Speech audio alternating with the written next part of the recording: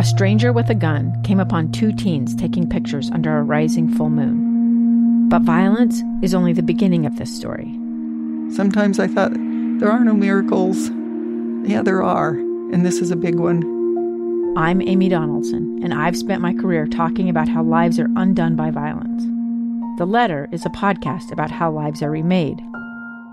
Follow The Letter at theletterpodcast.com or wherever you get your podcasts.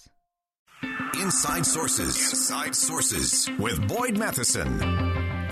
Well, the Democratic National Committee is looking to shake up the presidential primary calendar for 2024.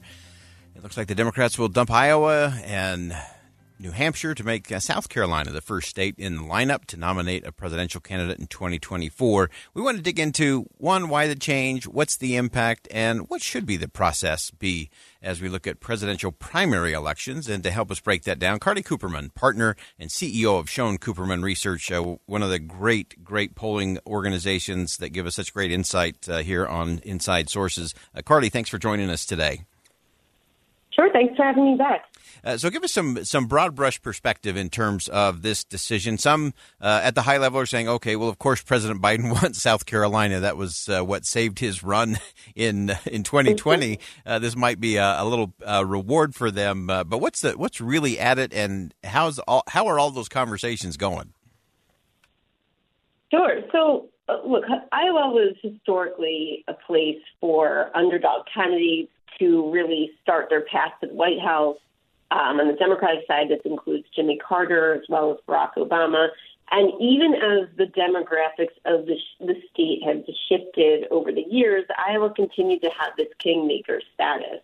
But as the state has become older and whiter and more Republican rather than Democratic, there have been a lot of grumblings that have taken place amongst the Democratic Party about why this was having such a big influence on the primaries. And I basically think that the chaotic counting of the caucus voters that took place in 2020, where it took over a week for us to get those final results, that was kind of the nail in the coffin for many people inside the party. And so by shifting it, by pushing Iowa back farther, by moving South Carolina to the front of the line, it's an effort to bring increase the diversity of the states that are helping to select the nominee, and have the states themselves, with the diversity that exists in the states, change the dynamics of who is really having a say in the beginning, as well as have some more battleground states that have an outsized influence in the general election, having an influence in the primaries as well. Yeah, I think that's so interesting. And it's been interesting to see the arguments kind of. Each state, of course, wants to be important. No one wants to be the leftover after the race is over. But it's interesting. There's been some arguments made of, maybe it should be a place like Minnesota or Michigan. And then there's also been the counter argument to that of, well, wait a minute, if those are really expensive places to play, and would it end up that just well-funded candidates would go camp out in Michigan or Minnesota, and those, as you said, those underdog candidates or less known candidates just wouldn't stand a chance? Yeah, one of the arguments that have been made about putting South Carolina first, aside from the fact that it's obviously a much more racially diverse state, it's actually not so expensive to campaign in South Carolina. And so the ability for a party to still have an underdog candidate come through in South Carolina still can be feasible, because somebody could go live in South Carolina and, build coalitions and, do the kind of grassroots outreach that people have historically done in Iowa, where it's not so cost prohibitive there compared to other states. But Michigan in this plan is getting moved up significantly too, and that's an increasingly diverse state as well. 2 years ago, Americans watched in horror as a crisis unfolded at the Kabul airport. She was tear-gassed and beaten. Images of thousands desperate to escape Taliban oppression filled our news feeds. More than 80,000 Afghans made it to America. But the story didn't end there. It was very cold. There was no power, no heat. Who would help our newest neighbors? I'm Andrea Smartin. In Stranger Becomes Neighbor, you'll hear the stories of some remarkable refugees who left their homes and their dreams behind, only to start over from zero. Their only possession was 3 blankets. And you'll meet Americans who stepped up to help them. You want me to come when you deliver your baby. What can one person do in the face of an international disaster decades in the making? That's Stranger Becomes Neighbor. Find us at kslpodcast.com. Follow us on Apple Podcasts or anywhere else you listen. And so as you look at all of that, and of course every state can make a case as to why they should be part of an important thing. Is this one of those, are the parties, is this going to be just a lot of internal on the party side? Right now we're focusing on the Democrats. Republicans will do the same thing later on. But is this more just internal? Is there a way to actually make this a rotating process, maybe regionally, where you can kind of move that around from election year to election year to really give everybody kind of that chance to be first to weigh in?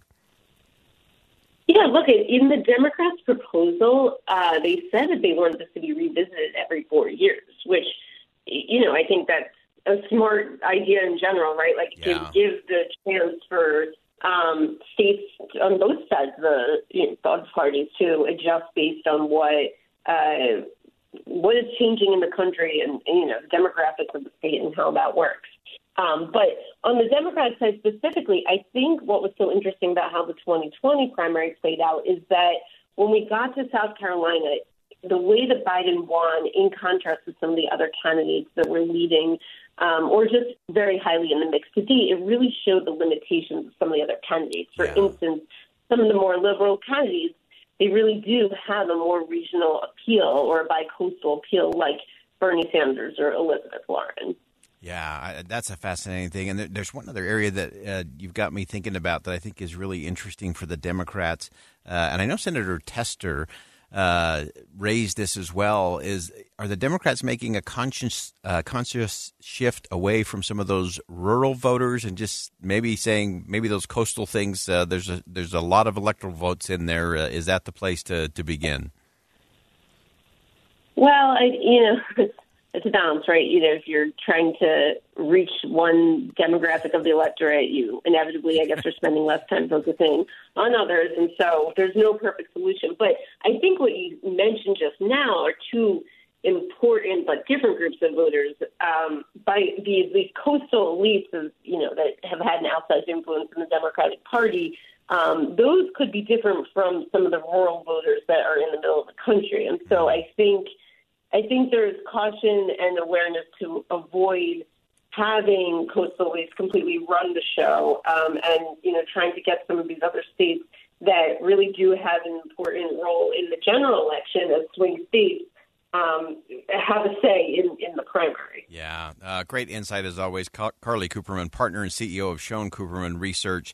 And this is just such a great example of looking beyond just the headlines of all of this into the nitty-gritties of all of these races, who they're going after and why and how that works. Maybe it works really well in a primary, but doesn't work so well in the general. Both parties have experienced a little bit of that. Carly, thank you so much for weighing in today. Sure. Thanks for having me. All right. We look forward to having Carly Cooperman back. She is a great political strategist, great research that they do there at Schoen Cooperman, trusted source for us in terms of really looking at things from a strategic perspective and getting down to the real issues of it all. All right, we're going to step aside for bottom of the hour news. When we come back, Iran has continued its execution of protesters. How should the U.S. respond? Amos Giora is going to join us to talk about that coming up next. Stay with us.